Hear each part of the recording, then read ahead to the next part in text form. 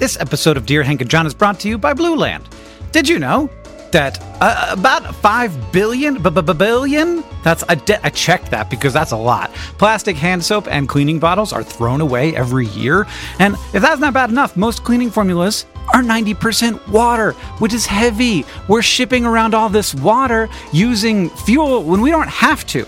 Every year, Americans throw away 25% more trash from Thanksgiving to New Year. This year, maybe turn the New Year's resolution into action that makes a difference by switching to Blue Land. Blue Land is on a mission to eliminate single-use plastic by reinventing cleaning essentials to be better for you and the planet with the same powerful clean you're used to. It's a simple idea. They have refillable cleaning products. They have a nice design. I have them in my home. It looks nice on your counter. You fill the reusable bottles with water, drop in the Blue Land tablets, wait for them to dissolve, and you never have to grab bulky, heavy cleaning supplies on your grocery run ever again. And refills, because they're small and you don't have to ship a bunch of water across the country, starts at just $2.25. You can even set up a subscription or buy in bulk for additional savings. From cleaning sprays to hand soap, toilet bowl cleaner, and laundry tablets, everybody, you know what I mean. All Blue Land products are made with clean ingredients that you can feel good about. Blue Land is trusted in over 1 million homes, including, mine. Blue Land has a special offer for listeners right now. You can get 15% off your first order by going to blueland.com/dearhank. You won't want to miss it. blueland.com/dearhank for 15% off. Again, blueland.com/dearhank to get 15% off.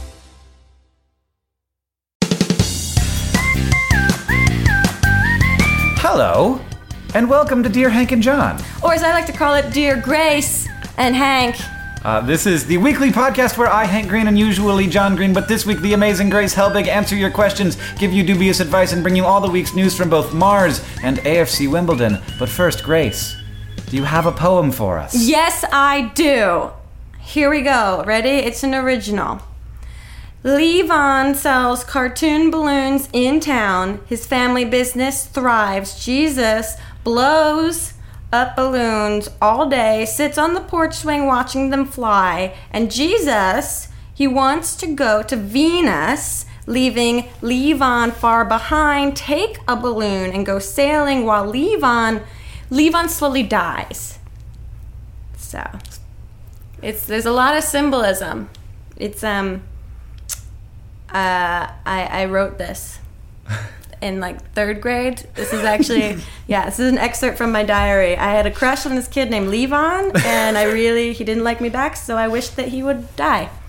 And there's something about balloons. You liked balloons then, too. Yeah, I was at a kid's birthday party. It got complicated. Levon just didn't want any of this. It would actually, how wonderful would it have been if you could have actually found, I should have people do that. Bring on your childhood poetry. Oh my God. Can you imagine? Do you have any nearby? No. I have this that you can't see in this audio podcast, but it's a papoose hanging on my wall that I made in 4th grade when we were studying Native Americans and social studies. Well, I take that back. My dad made it on my behalf for a project in 4th grade in which my teacher instantly knew that I didn't make it. Yeah, no, I would not have said that was something a 4th grader did. No, not at all. But it has lasted till now. I'm 29 years old, and I think I was 8. And you've got that just in case have a baby shows up. Yeah, that's my baby Bjorn. It's just a pile of sticks on the wall with some burlap strung to it, and a yellowed piece of paper with typewritten text on it that I'm sure says something very sentimental. Absolutely, and there's so many spelling mistakes in that thing, but it was at the time where you wrote everything on typewriters, so you didn't want to go back. You're like,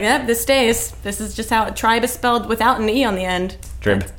It's great trib. Everybody, if you don't know who Grace Helbig is, that's a surprise. But she has her own podcast here on whatever platform you're using to listen to this podcast. It's called Not Too Deep with Grace Helbig. It's a lot like this podcast, except nothing at all like it because we talk about existential crises and death and dealing with grief and leaving your friends behind. And you specifically have titled your podcast in a way that if anything like that happens, you can quote the title of the podcast and turn it right around. I mentally eject myself from those situations. Yeah, this podcast is essentially everything that gets repressed on my podcast. And I started my podcast as a based off of Rhett and Link's podcast because Ear Biscuits, their podcast is so deep. Yeah, they're like, so tell me about your family. Yeah, they sit you in a dark room, they make you feel too comfortable, and then they ask you all of your secrets and insecurities, and you just tell them because you trust them. And They're they like, have such soothing voices. and they play good cop, bad cop, but even their bad cop is still kind of a good cop, and so you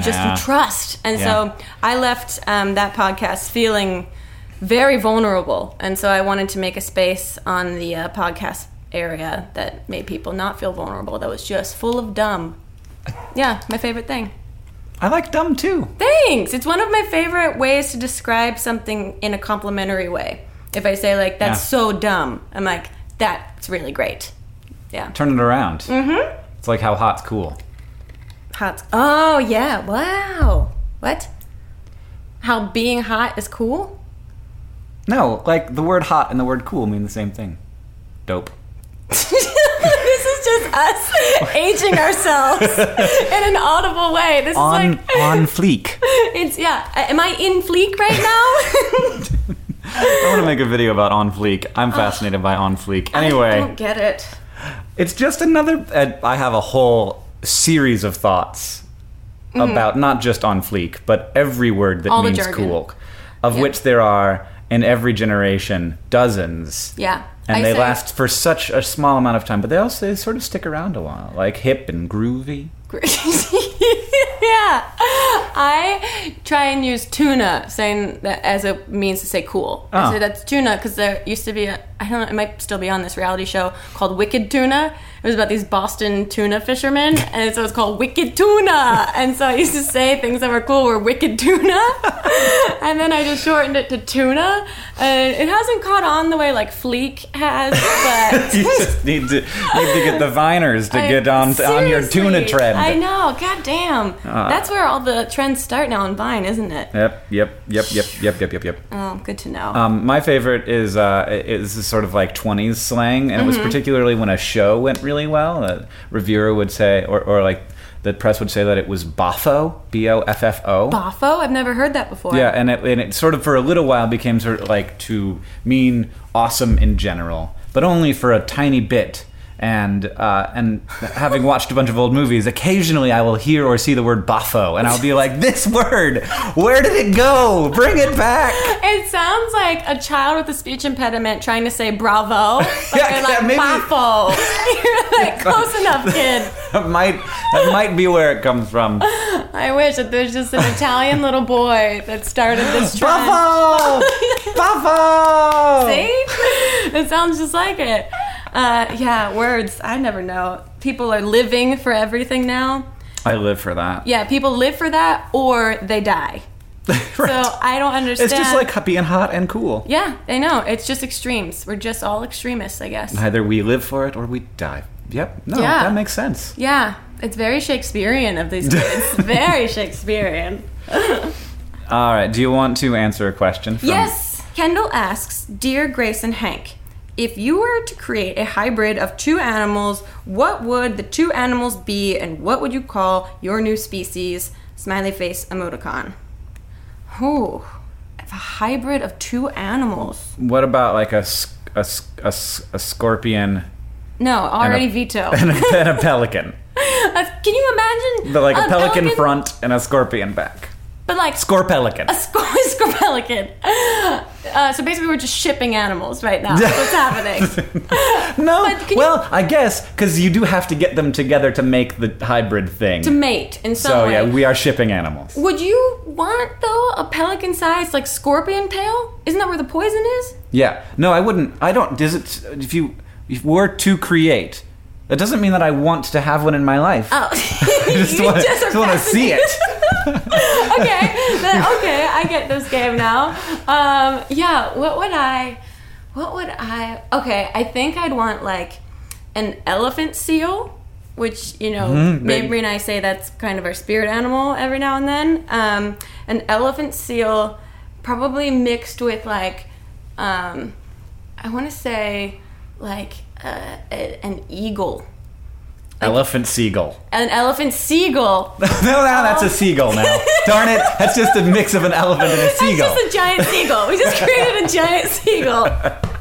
I know, that's true. An elephant seal is essentially an elephant and a seal already come together. So I'm trying to make a hybrid of what is already a hybrid. That's wrong. I had to make something pure. Okay. Oh no, an elephant seal is pure. You can't just because we thought that they looked like those two things. I don't mean to offend all of you elephant seals that download this podcast on a weekly basis. I sincerely don't mean to polarize you. Okay, let me think of something that's like more of a pure. This is where I'm like, what are animals? What animals exist? Oh, well, Okay, see, I keep choosing, like, I wanted to say a sea otter, but then I'm like, that's already a hybrid. That's a seal and a dog got together and they made a sea otter. Which is, like, my favorite animal of all time. Well, yeah, so you want a seal and a dog to get together and make an animal, it just happens that that's already happened. Yeah, I think maybe this is just leading me to believe that I just want a sea otter in my life at some point. Okay, what about a ladybug and a giraffe? So it'd be like the teeny tiniest little giraffe of all time with like a carapace and it can fly. Yeah. That sounds great. A lady giraffe. A lady giraffe rolls off the tongue. A lady raff. Yeah, sounds great. I'm into it. Or a gerbug. Gerbug. Gerbug. I was thinking a gerbil when you said gerbug. I was like a bug gerbil. A bug, yeah, and then I started thinking, what could you put a gerbil with and make it more interesting? This is basically like, what animal could you add to an animal to make it a more interesting or more useful animal? Yeah. This could go on for hours. So can we just make an animal into something that would be a very nice mattress? If we could get enough animals combined so it'd be like a nice, warm, living mattress that just wouldn't bug me and I could sleep on it. Because I'm very tired right now. I can tell. No, you want a living mattress? I don't think, that's a waterbed. No. I mean, there might be like things living in the waterbed, but hopefully. Have you ever had a waterbed? I've been on a waterbed, but I've certainly never slept on one regularly. No, I don't think I've ever slept on one. I've like laid on one, but I don't think I've ever slept I think I slept on one at like a sleepover once. Yeah, that was like a childhood dream when I first found out that a waterbed existed. I was like, oh, and then I heard some crazy, like, possibly made up story that, like, someone drowned in their waterbed. And then I was like, no longer want or need. Pretty sure that was made up. I know. But you never know. Jersey kids, so we had to do something to occupy our time. Okay. We got a question. Yes. This is from Aaron, who asks, Dear Hank and Grace, I've recently moved to a small town for a job where it seems like I don't have much in common with the locals. I'm a huge nerd, and so far everyone I've met seems to only enjoy sports. I've been invited to many more basketball games than board games. In addition, I suffer pretty bad with social anxiety, and I am an introvert, and so I can't seem to muster up the courage or motivation to do something I just won't enjoy. How can I meet like-minded people with similar interests? There's a thing called the internet, I think, that might be a helpful solution. Just never leave the house? Yeah, I think, this isn't bad. Like, this is not a bad problem. And I've only recently resigned this in my brain for myself over the past couple of years that I used to think being an introvert was a bad thing. And it's not. It just means that you gather your energy when you're alone rather than socializing with other people. When you socialize, it depletes your energy. And there are people that are extroverts that gain their energy from being around other people. And so I think acknowledging that you're an introvert is great because then you have like now... data. On yourself, and you can figure out how to manage yourself in situations, and knowing that you don't enjoy sports matches are great. I think this is really good deductive reasoning to get to the thing that you really want to do that you will enjoy. It's like when I look to order food and I don't know what I want, I start thinking, what do I not want? And then I mark all those things off until I end up with, it's always sushi. I just always want sushi all the time. You mark off pizza before you get to sushi. Very weird. The cheese. Weird. I can't do the cheese. I can do the cheese. Do you know one time I used to dumpster dive in college. Used to eat a lot of food out of dumpsters, and I as like a personal choice or like as a money saving thing. It was like a money saving thing. Okay, yeah. But also a personal choice. Okay. And like I could have made it work with buying food. I was like, yeah, ramen is very cheap. One time I was at the Pizza Hut dumpster. Okay. I think it was Pizza Hut. Sure. And I found, oftentimes there would be like whole pizzas. Oh, yeah. But I found just a huge, like 10-pound ball of like melted and then recongealed cheese. Oh my god! Like they had put the bag of cheese too close to the oven, and it had all melted, and they couldn't sprinkle it on the pizza, and so they just threw it away. So it just looked like a rubber band ball. It was just giant. That's so. It was like difficult to lift. I did take it. I did. Oh, well that, so maybe that's a sport that you could get into. It's dumpster diving for recently congealed cheese. But I would say that I have also found that doing things, sometimes I surprise myself that I enjoy them. And you sort of get to see, what is it about this thing that people enjoy? Right. And and there are lots of different, I go to baseball games in my little town where there's, it's like the farm team for the farm team. They're not very good at the sport, but they're much better than me, and they're all teenagers. And sure. You go and there's hot dogs, right? And there's, it's fresh air. Yeah, you're outside and there's people. And mostly it's a social experience, and it's sort of more social than going to a movie or something because there's a lot of sort of downtime. Oh, which yeah. Not too much is happening, especially in baseball. It's like, what is this? Why he just keeps throwing it and nothing happens? I know. I do enjoy baseball games, but every time I go to one, I think, why?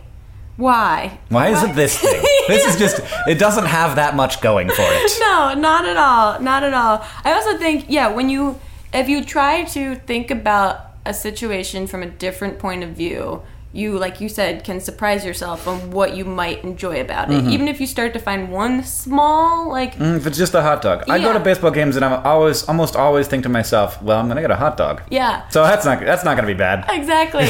And it's always good to remember, no matter what situation, whether you are going to a board game night or you are going to a soccer game, is to stay positive and open-minded. This is something I have to remind myself all the time because I'm also very socially anxious and an introvert. So when I go out, I already have my radar up that I'm going to have a moment that I don't enjoy, and I have to catch myself because that becomes a self-fulfilling prophecy. Right. So if I think about things positively, you can, like people have said, you can choose happiness, you can choose to be optimistic about the way you experience your life, and it changes a lot of things. Also, if you talk to some of those people that love sports, you might find out that they also love the nerdy things that you are interested in as well. People can have a lot of different things that they like.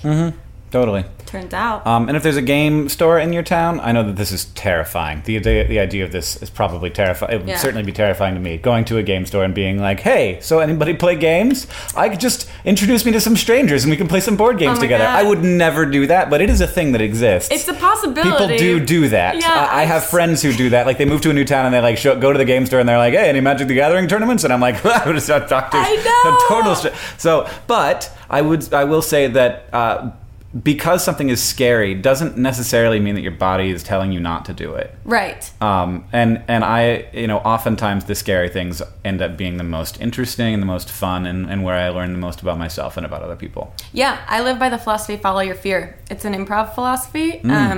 Because, doing improv on stage is inherently very terrifying. Yeah. Because you have no idea what's about to happen. And so you follow your fear because fear comes from a place where you're feeling this thing about something because you care about it. If you didn't care about it, there would be no feeling about it. Right. But fear usually comes from a place of care, and so when you follow it, it's really interesting to see where you find yourself. Sometimes it's not where you want to be, but sometimes it is. And so take a chance. You only live once. We're all going to die someday. Yay! You're getting the hang of it. I'm getting right the hang away. of it. Mortality is looming around all of us. Should I read Isaac's question? Yeah, please. Okay, Isaac asks, Dear Grace and Hank, I want to study physics in college. However, I am quite sure that I will not get into Harvard or Yale or any really fancy school. Do you think it's still possible to make a contribution to the scientific community, parentheses, this doesn't apply just to physics, end parentheses, without going to an incredibly challenging / expensive university, question mark? Thanks. Yes. The answer to your question is yes. Most physicists didn't go to Harvard or Yale or any fancy school. Yeah. Most people that do really interesting things in a variety of fields didn't go to the greatest school for the thing that they've done something cool within. Yeah. I mean, there are advantages to going to fancy schools with big reputations, and like, you know, it's nice to be able to be like, I'm a Harvard physicist, and people will be like, yes, you are legit, and that is clear to me from those two words put together. Yeah. But there are lots of schools where, I mean, I got my chemistry degree from a tiny liberal arts school where there were, in my year, 4 chemistry graduates. Wow, really? Yeah. Jesus. So I got a great education. I learned a lot. I did applied research. Smaller schools, you can get a lot more attention. And really, until graduate school, it doesn't really matter that much if you're going to be a physicist. Like, it can, but like, you know, establishing yourself, like, there's a lot of different ways to do that, and a lot of different ways, like, in undergrad to, and yeah, it is not about what school you go to. No, not at all. I got my communications degree from a small liberal arts college, and when I first went, my first semester, I was like so bummed by the school, and it had no notoriety behind it, that I started filling out transfer applications to NYU and to Tisch and all these schools in New York City that I thought were more legitimate and by default would make me a more legitimate communications major. And then I ended up staying at my school because I got a scholarship there, and that's a good reason to stay. And I realized that the individualized study that I got, because it was such a small school, was so much more meaningful in the long term of my career and world and trajectory than me being one of a billion kids at NYU trying to be a communications major. So yeah, eat NYU. Just kidding. Also, you can just buy the sweatshirt and no one will know that you didn't go to Harvard or Yale. So it's okay. They sell those shirts everywhere. Elizabeth asks, Dear Hank and Grace, I just recently graduated from college and I'm feeling highly anxious at the realization that I'm never going to live near all of my closest friends again, and at the prospect of making new friends and acting like an adult. So I've gotten so comfortable with my friends that I feel really uncomfortable around new people. Do you have any advice for dealing with the real world making of new friends / starting your new life as a quote-unquote real person? Whoa, well, just resign yourself to it. It's gonna be terrible. It's funny, like, this question has, like, a specific element, which is, like, I have to make new friends, and a non-specific element of, I'm terrified of life. Yeah, well, that's, story of my life. Both of those things are real issues. Well, I lived for so long, and I wrote about this in my book. Hey, book plug. I lived for so long believing that you could not make friends as an adult. I just could. I thought that. I thought that you made your friends in, like, your formative, like, adolescent years, and those were the friends that you just carried through life. And I didn't have a lot of friends when I was in, middle school and high school and college, and so I would get really anxious and upset that I wasn't going to have friends for the rest of my life. And then I got involved in activities like improv comedy and like YouTube, and started becoming parts of communities, and within those communities finding like-minded people that had my sense of humor and were interested in the same things that I was interested in, and me making a point to be open to having relationships with these people led me to some of the best friends that I have in my life right now. And so it's terrifying. It means you put yourself out there. Yeah. I mean, every day you could make a best friend. It's like finding a relationship, like finding a romantic relationship. You have to be open for it to be in your life.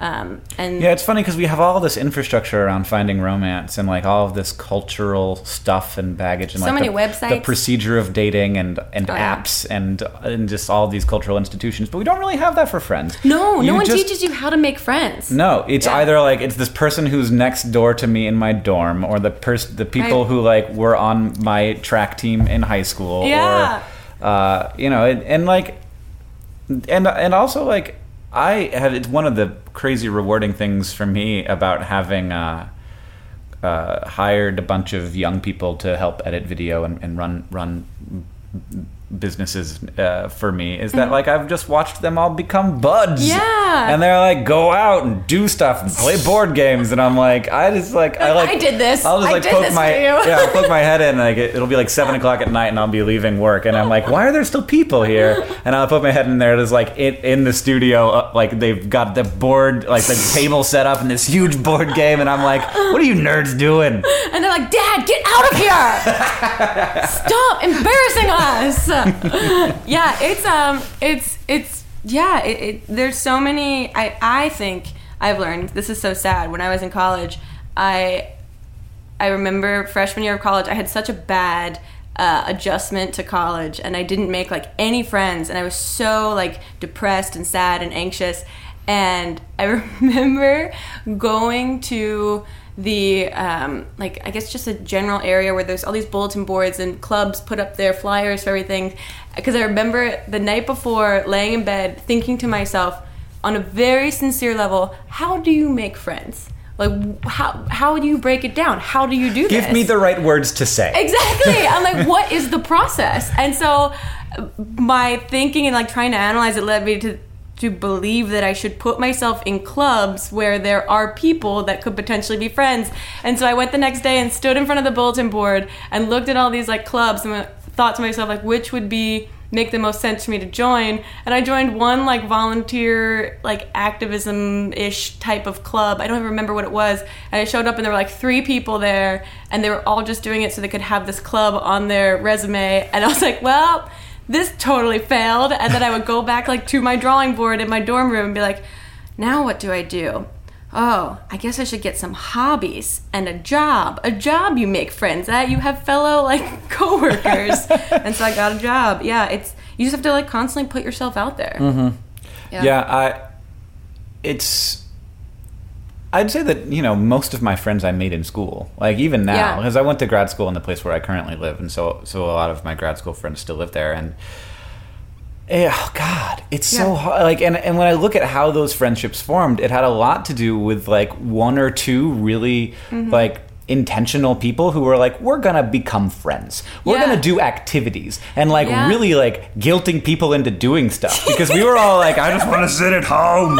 And also being like, look, I'll pay, I'll like it'll be my car, I'll get the gas, like really like lowering, and like I'm so thankful to those people, right? And like you can't like intentionally find one of those people, but you could potentially intentionally become one of those people. Yes. And like if you can find a group of people who are like just like you, or they're like sort of be like, look, let's go karaoke. It's gonna be dumb. Right. And it's an activity. We don't have to talk to each other the whole time. We can like ease into this friendship and getting to know each other. And sit around and just watch other people make fools of themselves. Right. You don't even have to do it. Exactly. It is true, because being friends with someone is work. Friendships are work.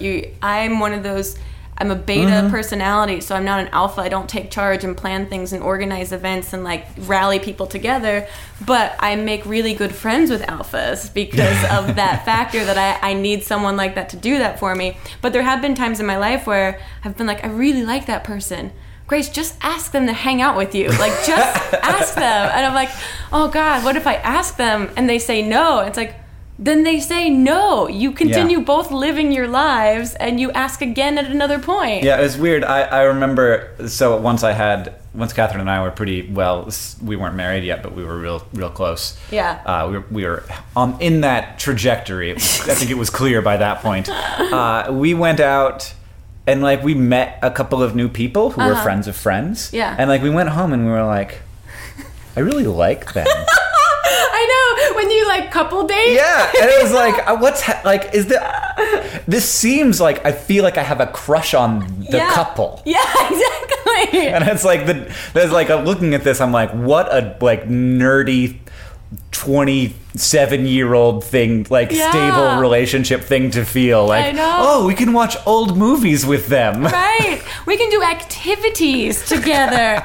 But then you would think like, oh, we have conversations like this because we've both had those feelings, that think about every other person that's having those same feelings, and someone else that's waiting on the other end of the line hoping that you will ask them to hang out. And like, you'll be surprised. It's like these all kind of have like a running theme of like putting yourself out there and following your fear into Yeah. a place that might be really beneficial for yourself. Offer to cook them dinner.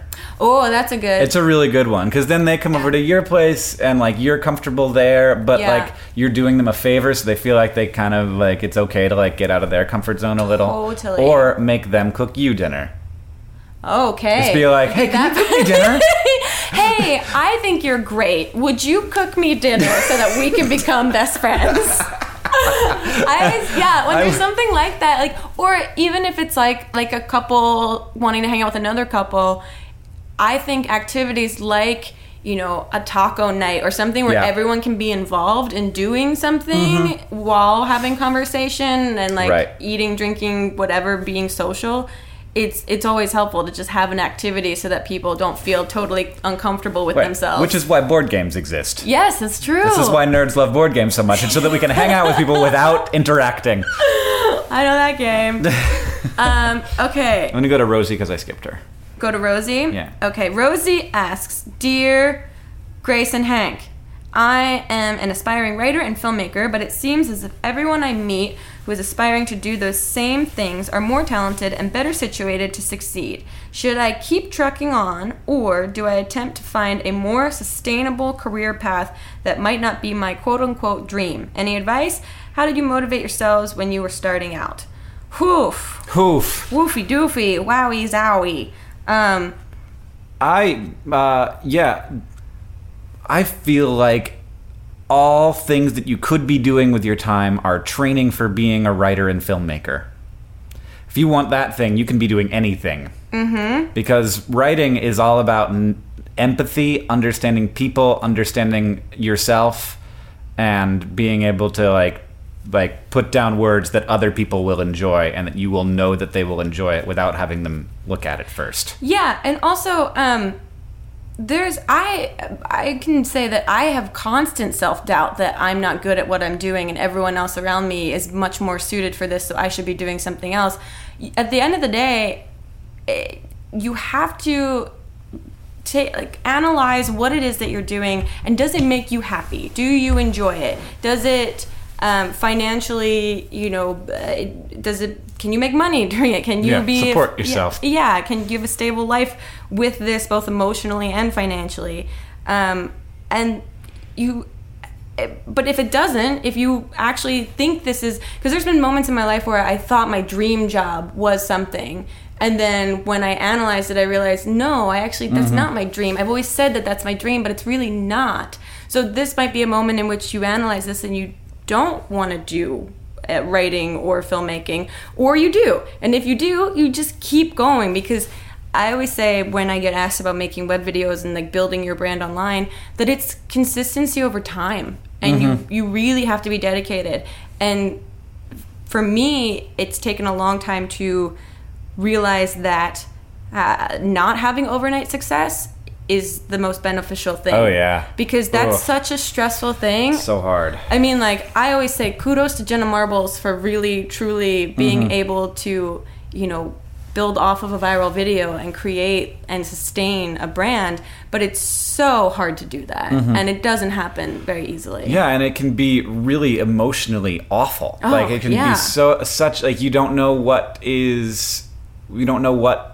your goals are. It's just this thing that's happening to you, and then there are lots of people who are trying to turn you into something valuable for them. Absolutely. Which was like, it's really nice to have a nice slow uphill. Yeah, it makes you appreciate it, because you have moments of minor success that make you appreciate bigger successes in your life so much more. And I always think that it's good to not believe that you're the absolute best at something. Oh God, does anybody think that? And that always makes, when someone is, like, I'm number one, I'm this, and like has that kind of elitist mentality, I get so anxious for them, because my parents have really instilled a level of humility in me as a human being, and I feel like if I ever begin to believe that I'm the best at something, I need to stop doing that thing, because I will become a monster. Yeah. And so thinking that you're not the greatest is kind of good to keep you balanced. I don't know anyone who really feels that way. I think some people maybe project that in order to like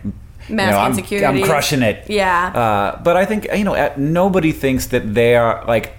I have always was just at this, YouTube conference for educational content creators, and I'm in this room with like the Jim Henson Company and Sesame Street and all, like really old school brands that make really amazing things that I'm so enamored of, and like, of course, like I kind of look at it and I'm like, what am I doing here, and why am I even trying? Like, I should be working for one of these companies, not trying to do my own thing. Yeah. Like if that's even possible, but at the same time, it's like, I like the thing I do, and like they seem to think that I am good at it. I think Kermit the Frog just showed up next to you and you guys sang Over the Rainbow with each other. So I think everybody always feels like a little bit of a faker. I've always felt like a little bit of a faker. Yeah, because none of us actually know what we're doing in this whole universe and everything. But the thing that is great about, what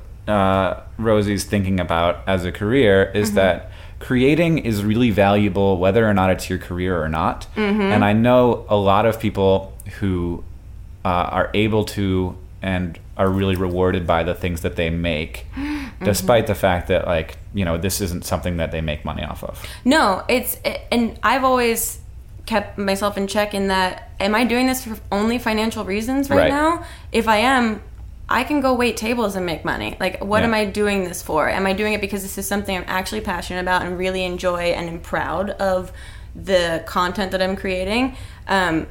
In terms of her asking about motivating yourself when you're starting out, I think there's a couple different ways that I motivate myself. And one is when I'm feeling not inspired, not the best, feeling like a poser, feeling like I'm not good at what I'm doing, I submerge myself in people that I think are doing it really well. I remember starting out and watching Colleen do Miranda Sings and just feeling this like inspiration of, this is the funniest thing. I want to do stuff like this and like let that inspire me and infuse into like the way I make videos. And every time that I start to have one of those dips or like I'm creatively tapped out right now, I'll just go and watch videos or movies or read books from people that I think are really creative and are at the level that I hope to be at someday. I also create in other areas. Like, I'm supposed to be writing my second book right now, and I'm so hitting a wall with it that I just went and bought some shirts and some transferable paper and some paint pens the other day, and I made myself some t-shirts all day the other day. And I felt really good after that because creativity kind of lends itself to other forms of creativity. And so it sounds like you're a creative person, and maybe you will get re-inspired by kind of doing something else that's creative that gives your brain a second away from the writing and the filmmaking. Get some beads, make some bracelets, see what happens. Here's a really awful thing about me. Uh-oh. So I've made a lot of stuff in my life. Okay. And sometimes when I'm feeling like I suck and I'm not good at anything, I'll go and watch old me videos or or like read old Hank essays and be like, that was funny. Yeah. That's a funny guy. So I feel like if you make stuff, you can like at least like, so, I mean, and of course sometimes I watch an old Hank video and I'm like, that was awful. Oh yeah. What the heck was going on that week? But I'm really, like the more stuff you make, the more stuff that you make that you actually end up being proud of. And if you can be proud of something that you made, it's a lot harder to get down on yourself about it. Yeah, I'm awful too. I do that same thing. Yeah. Because there's a handful of videos and a handful of like live performances that I've done in my life that I'm really, really proud of and think like, good job, old me. You really were creative. And I don't know where that came from. Yeah, and who is that person that's being so like free and clever and interesting and so it's also really motivating. And it's hard to, and you can't cultivate those things, and you can't have those special moments where you like sort of exceed your own expectations of yourself, unless you try a bunch. Like it's going to be 10% of the time that you actually make something that you're like, years later you'll be like, wow, I know. Am I that good? Can I really? Can I write that well? And then when you're done with your existential crisis about who you are based on who you were, maybe you'll find some sort of inspiration there. Yeah, it's never too deep here on Dear Hank and John. No, we're all gonna die someday. That's how I answer every question. That's also how I motivate myself a lot of the time. It sounds so insane, but we were on set. Hannah Hart and I were on set shooting Electra Woman Dyna Girl, and we had a couple of days where we had to do some really intense scenes with each other, and we would, like, Hannah was having trouble one day doing this, like, really intense fight scene that we had to do with each other, and I literally, right before the take, just whispered to her, we're all gonna die someday, so why not try something interesting in this take? And then, like, walked away, and afterwards she was like, dude, that really helped. I just was like, yeah, screw all these people watching me, like, we're all gonna be dead, so I may as well try to do something that I think is really interesting and totally cool and free out of my brain than YOLO! To, like, yeah, exactly. I mean, to quote the great philosopher Drake, you only live once. Yeah. Cassie asks, Dear Hank and Grace, what TV show would you go back in time to be in? What, do you have one? No. No, not at all, or you need time to think? Oh, well, yeah. My instinct, like my initial response is Friends. Because you'd be so great on Friends. That makes me sad just thinking about it. Well, one, for a practical reason, because they got a 2-bedroom apartment in the Lower East Side, and they were both broke. And how that doesn't happen in New York at all. So they lived in some wonderful, beautiful fantasy place. 2, I think that Phoebe is one of the funniest female characters on TV. That's so underrated. It's so funny. When I watched Friends as a kid, yeah. I hated Phoebe. Right. Going back, she's the only character I actually like that I would, like, want to hang out with. Yeah. The rest of them are kind of awful. Yeah, the rest of them are very narcissistic. Like, super, yeah. Yeah. She's the only one who's not and she's a bit of a narcissist. She's completely self-aware about it in this bizarre, floaty, like, hippie, ethereal thing. But she's, yeah, I think she's one of the funniest TV characters, especially as a female, that you look back on. Yeah. And they all were great. Like, that's why that show... Yeah, that show is fantastic. You can watch... I just recently rewatched the whole thing, and I was like, oh, that's why this was so popular. Exactly. You can watch any episode at any time without any context before or after of the storyline and laugh within 30 seconds at someone. So that's my initial answer. So would you want to be a main character on Friends, or you want to, like just sort of show up? I think I'd like to be like a Gunther. Yeah. You know, that's like there all the time. Right. It's just like in the background and has a couple like moments that gets to like have craft services in between takes. Yeah. Yeah, I think something like that. I would love to have been on Star Trek: The Next Generation. I just like put me in Ferengi makeup and make me spout about capitalism. I would love that. That was Whoopi Goldberg on that? Yeah. Yeah, I was there. She was like the Gunther of Star Trek: Next Generation. Well, because she basically asked for a part on the show. Oh. She told it to Hannah when Hannah interviewed her in New York. She's like, it's LeVar Burton that's on there. Mm-hmm. That he was saying, they were having a conversation about there wasn't enough African Americans in the sci-fi genre. Mm-hmm. And so he was like, why don't you just ask? And so she like called up the creators and was like, give me a part. And they were like, what do you want to be? She was like, bartender. Yeah. Sure, why not? Which I thought was so cool. And you're like, God, you've just always been powerful, haven't you, Whoopi? Seriously. And I was, when you first looked at me and said, do you have an answer for this? My thought was Twin Peaks. Oh, see, I've never seen Twin Peaks. Oh my God! I am sorry, out the window. What? I need that window. Here's my association with Twin Peaks. When I was in college, the first friends that I did make freshman year were the Bulgarian transfer students that lived on my floor. They were all computer science majors, and they lived there all year round because they didn't go back home to Bulgaria, and they were obsessed with Twin Peaks. They used to sit in the common lounge and watch it on TV all together because none of them had TVs in their dorm room, and it was hilarious. They loved it so much. But yeah, I know. You should watch it's on Netflix now. There's only 2 seasons, right? Yeah, it's like 1.5. Oh, wow. The first season is a master. Like, it is one of the best things that ever happened on TV. It's amazing. Have they tried to bring it back? Yeah, there was, and in fact, it may be coming back, but Lynch... You heard it here first. Had to back out because of, like, some drama. Oh. So, like, the guy who created it isn't working on the reboot right now, which is... Well, that's a bummer. Disappointing. You know what's a show that I would love to be on? Mystery Science Theater 3000. Oh, wow, that would be fun. Can you imagine? Just you and a bunch of robots? Those guys are, like, super active in the nerd community. I'm very... I don't think I've ever hung out with any of them, but I'm hang out with lots of people who hang out with them. So if you ever want to hang out with them, oh my god, my brothers would like they're die. Yeah, they're very funny quote people. The youth culture, they would live for that. That was one of my first like forays as a little girl into comedy. My older brother used to watch Mystery Science Theater 3000, and he would put it on and we'd all have to watch it, and I didn't understand it at all, but I would laugh whenever he laughed.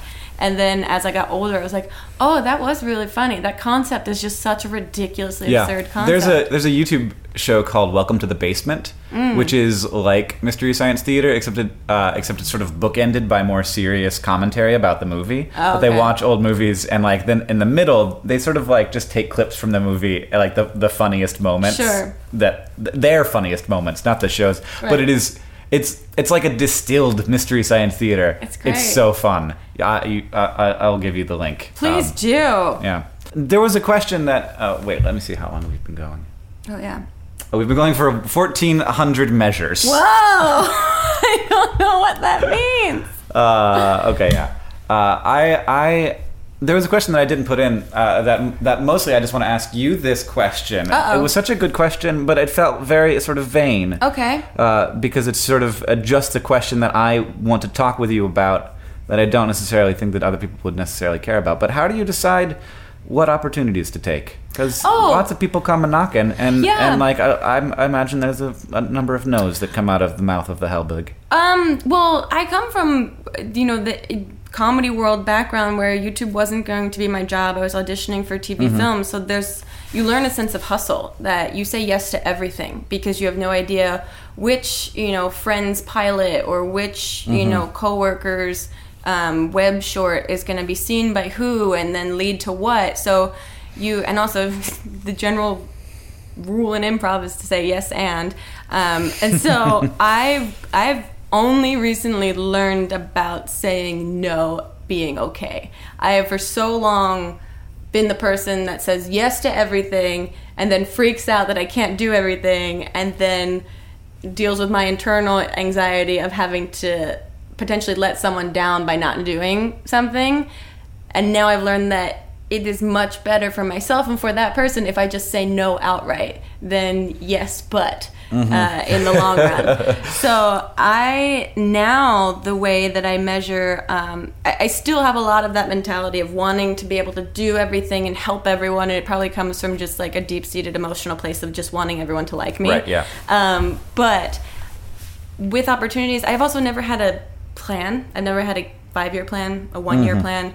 I've been thinking 6-hour plan. Yeah, I live in like 15-minute time frames. And I've been thinking about getting a plan, but I don't know if that's just my style. I don't know if it works for me. So I say yes to things based on a lot of gut reaction.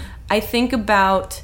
I really, really, really, and have since day one of making web videos, put myself in the audience's shoes. Is this book I'm writing, is this movie we're shooting, is this video I'm making something I would want to read or watch or share? And so if it is, then that's a no-brainer. A lot of times I have to really think about it and really try and separate myself. And are the people involved in this good people? When we were making the television show, my biggest kind of grounding philosophy on hiring people was no dicks. I'm very passive, and I just wanted to work in an environment with people that said yes, people that liked what they were doing, people that were actually having a good time. And so that's kind of my gauge. What's yours? Yeah, it's a gut thing for me mostly. It's like, 'cause since I live in Montana, right? It's like I'm a default no, which I think weeds out a lot of people from even asking. Well, that's good. But I have a lot going on. Like in the studio, I have to be doing Sideshow and Crash Course all the time. Right. And I have people relying on me to run the business and to make the content so that they can do their jobs. And so that is a huge limiting factor. So I basically don't say yes unless I think it's a good thing for the world, or if it's going to make me do something really cool that I wouldn't have done otherwise. Oh, cool. or it's gonna make me feel really good. Like it's just gonna if I had an asteroid mining company be like, do you want to promote our Kickstarter with Brent Spiner from Star Trek: The Next Generation? And I was like, yes, I will. I want to do that. I do want to do that. Yes, to all of those words. Yes. Can you give me a certificate saying I did that? Right. At an Air and Space Museum, it was like live streamed from under a giant airplane. It was amazing. That's cool. It's kind of like I'm a little ashamed for it to be about like, is this going to be a really super cool experience? Right. No, like going to France with Catherine and like, yeah. Yeah, I mean it. That's when Mamrie Hart and I did this travel series at the end of last summer called Hey USA. And it was a series that just developed out of a really organic idea that we travel so much. We should have a sloppy travel show, and just happened to offhandedly mention that in a meeting with a company about something else, and they loved that idea, and it just developed in front of us. And then we both said yes to it because of the experience. Now, looking back on all of the things that we did, in the time it was really fun, but it was also really stressful because it was so much travel in a short period of time. But in hindsight, the experiences we had would never have happened to us otherwise. Yeah. And I was jealous watching that show. You guys looked like you had a lot of cool There might be a season 3, so there might be an opportunity. We tried so hard season 1 to get them to send us to Montana so that we could hang out with you. I remember. Yeah, and then they were like... so we realized we can't do an entire episode where you just hang at your friend Hank's house all weekend. There's stuff to do. I know, that's really I could take you out for pizza. We could go bowling. Well, here's my question to you. Is there something out there that you haven't been asked to do yet that you really hope? Is there Oh, kind of. Yeah? I like to give talks. Oh, cool. But I only like to give talks. I don't like to be paid. Sure. That makes sense. Perfect sense, Hank, of course. All of these ears perk up of he likes to give talks without financial gain. We have an auditorium for you. Yeah. But I never have time to do it. I've been asked to give commencement speeches several times, and I've always wanted to, but never can. Oh, it's just cool. never I watched yours. Yeah, it was that was a thing that came up that I was afraid of, that I was like, no, I should just do this. This sounds... And I didn't get paid for it. And that was the thing online. Everyone was like, I'm pretty sure she got paid for it. And I was like, absolutely not. That was my college that I went to, and it just seemed like such a cool, honorable thing to do. Yeah. Yeah. And so I always, sometimes, I'll, get that bug out to, make a video to the people who are graduating. I've done that several times now. But I kind of would want to, I've given a couple of sort of TED style talks, which I really enjoy doing, and I also there's a part of me that wants to host a science series, and whether that's mini docs or a TV thing, but some of my favorite things in the world are nerds talking about science and being excited about it, which is what I do on the internet a lot. Right. But doing that in a high budget situation would be really cool. That but a huge amount of work, because I would not let that be you write all the words down and then I say them. It would have to be something that you'd want to be really involved. Yeah. Yeah. That sounds really cool. Feels like that could be something that happens in the future. Yeah. Who knows? Thoughts are things. It's now in the universe, so if the secret really works, it's going to happen. That's what my mom's told me. Thoughts are things. Is that a phrase that I've just never heard? Thoughts are things. I think that's in The Secret a whole bunch, where it's if you think it and you put it out there, then it exists and it grows into something in the universe. My mom tried to make me listen to The Secret on tape with her one time, and there's just so many gong noises that I checked out. Yeah. That's not, I don't think that's my bag. No. All right, that was our last question, Grace. Duh! Oh my God! Time is an illusion. You're really good at this. I know. I'm just getting out all of my deep right here so that I can go back to my podcast and talk about pants pooping stories. Oh God, I'm so sad that I'm not going to be on Not Too Deep this time, because I want to tell you my pants pooping story. Next time, save it. I've got it already. Oh, I can't wait. So we all know there are things in life that you have to compromise on, but there are two things that you shouldn't compromise on. One is name brand Dr. Pepper. The off-brand stuff just doesn't hit the same.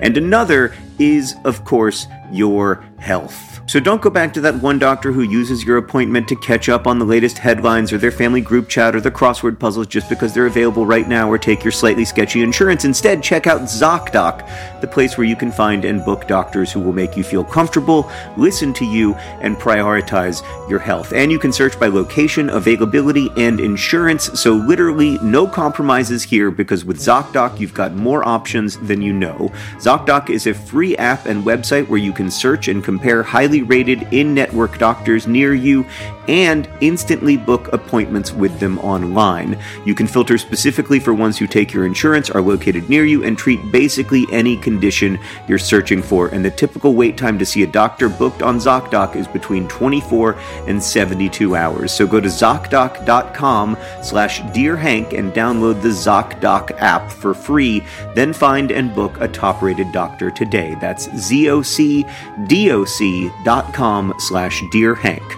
ZocDoc.com/DearHank. So it is time for the news now, though. Do you have any news from AFC Wimbledon? Blah, blah, de bloop, football, bloopy striker, the Dons.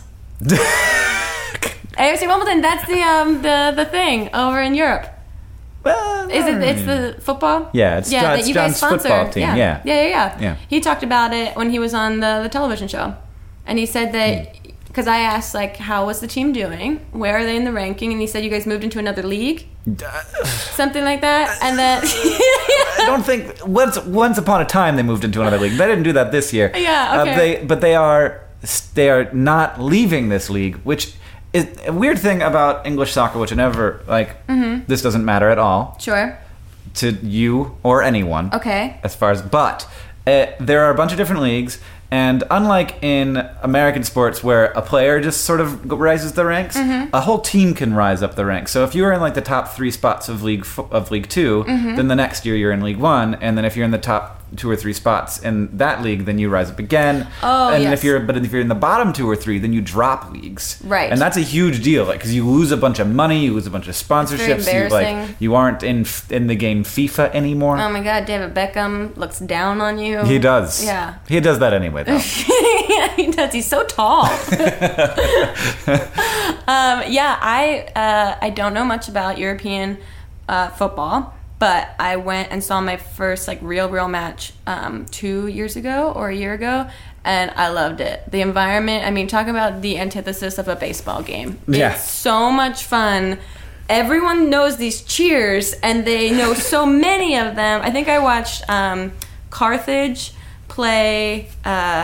I don't remember the name. It'll come to me later. But the fans were going nuts. They're standing the entire time. How they all knew, it was probably 20 or 30 original cheers that they were doing throughout this entire match, and the kids are doing it. And it's a lot of dads and sons, and it was really, really fun. I want to see this a sociological study of the evolution of a football chant. Right? Somebody has to come up with that. I know. But then it has to spread around, and so they're I want to see the guys at the bar who are okay, the guy's name that we want to make the chant about. Yeah. His name is Jeremy Williams. Yeah. So what rhymes with Williams? I know. What? Yeah, exactly. That they're all on rhymezone.com trying to come up with their cheers. It's at the bar on their iPhones, Rhyme Zone. Yeah, I would love that. That there's one guy that just goes home every week and tests out new cheers. That would be so great. All right. So what is the news? The news from Mars is that it looks like Mars might have been a lot more icy than we previously believed. According to a new study that used atmospheric models to study how water would have moved between Mars's surface and its atmosphere, lead investigator Robin Wordsworth ran a number of models at different temperatures, and the model that most closely modeled the eroded features of Mars was the cold model, where all the surface was ice water. Icy, where all the surface water was ice. And that many of Mars's surface features are better explained by ice than by running water. Though there is other evidence showing clear signs of liquid water, this is a sign that Mars may have spent more time as a snowball than as a water world. Wow. They watched the movie Frozen on Mars, and it got trendy. Maybe it was Elsa. That's where Elsa lives. It's probably... Oh, that makes so much sense. Right? Because there's that, like, weird snowman guy. Oh my which God. probably couldn't have happened on Earth. He's probably actually a Mars, native species. He's probably a native species of Mars. Now it all makes sense. Frozen is just an educational tool about the solar system. We're learning so much. So that's it for this episode of Dear Hank and John, a guest hosted by Grace Helbig. Yay! Without John. Sorry, John. You've been replaced. Grace is the creator of youtube.com/itsgrace and a wonderful podcast, Not Too Deep, available here wherever you're listening to this. Also of Grace's Guide, available wherever books are sold. Yes. And also the Grace Helbig Show on E. Is that coming back? I probably can't talk about it. I can't talk about it. It's in a hiatus mode right now. Yeah. So it's sleeping. Okay. We'll see if it wakes up. Okay. It's in a coma. It's and we don't know. It's a sleepy show. Yeah, it could go either way at this point. So, which more people should have watched. Yeah. You should get off your damn computers. That was talk about a real lesson in the way the media is going. Like, you guys listen to this podcast. I mean, it's really hard to get you guys to turn on a television, and I can't be upset because I don't do it either. Yeah. And also a number of other amazing things that you just are always doing. Always doing things. Camp Dakota, Hey USA. Hey USA. Collabing with every single YouTuber. Electromandina Girl. Oh, Electromandina Girl. Yeah. Woo! Yeah, a lot of really cool, exciting things. Many, many things. Our theme music is by Gunnarolla. The podcast is edited by Nicholas Jenkins. If you have any questions for us, you can send them to hankandjohn@gmail.com. And as we say in our hometown, don't forget to be awesome. That felt very powerful.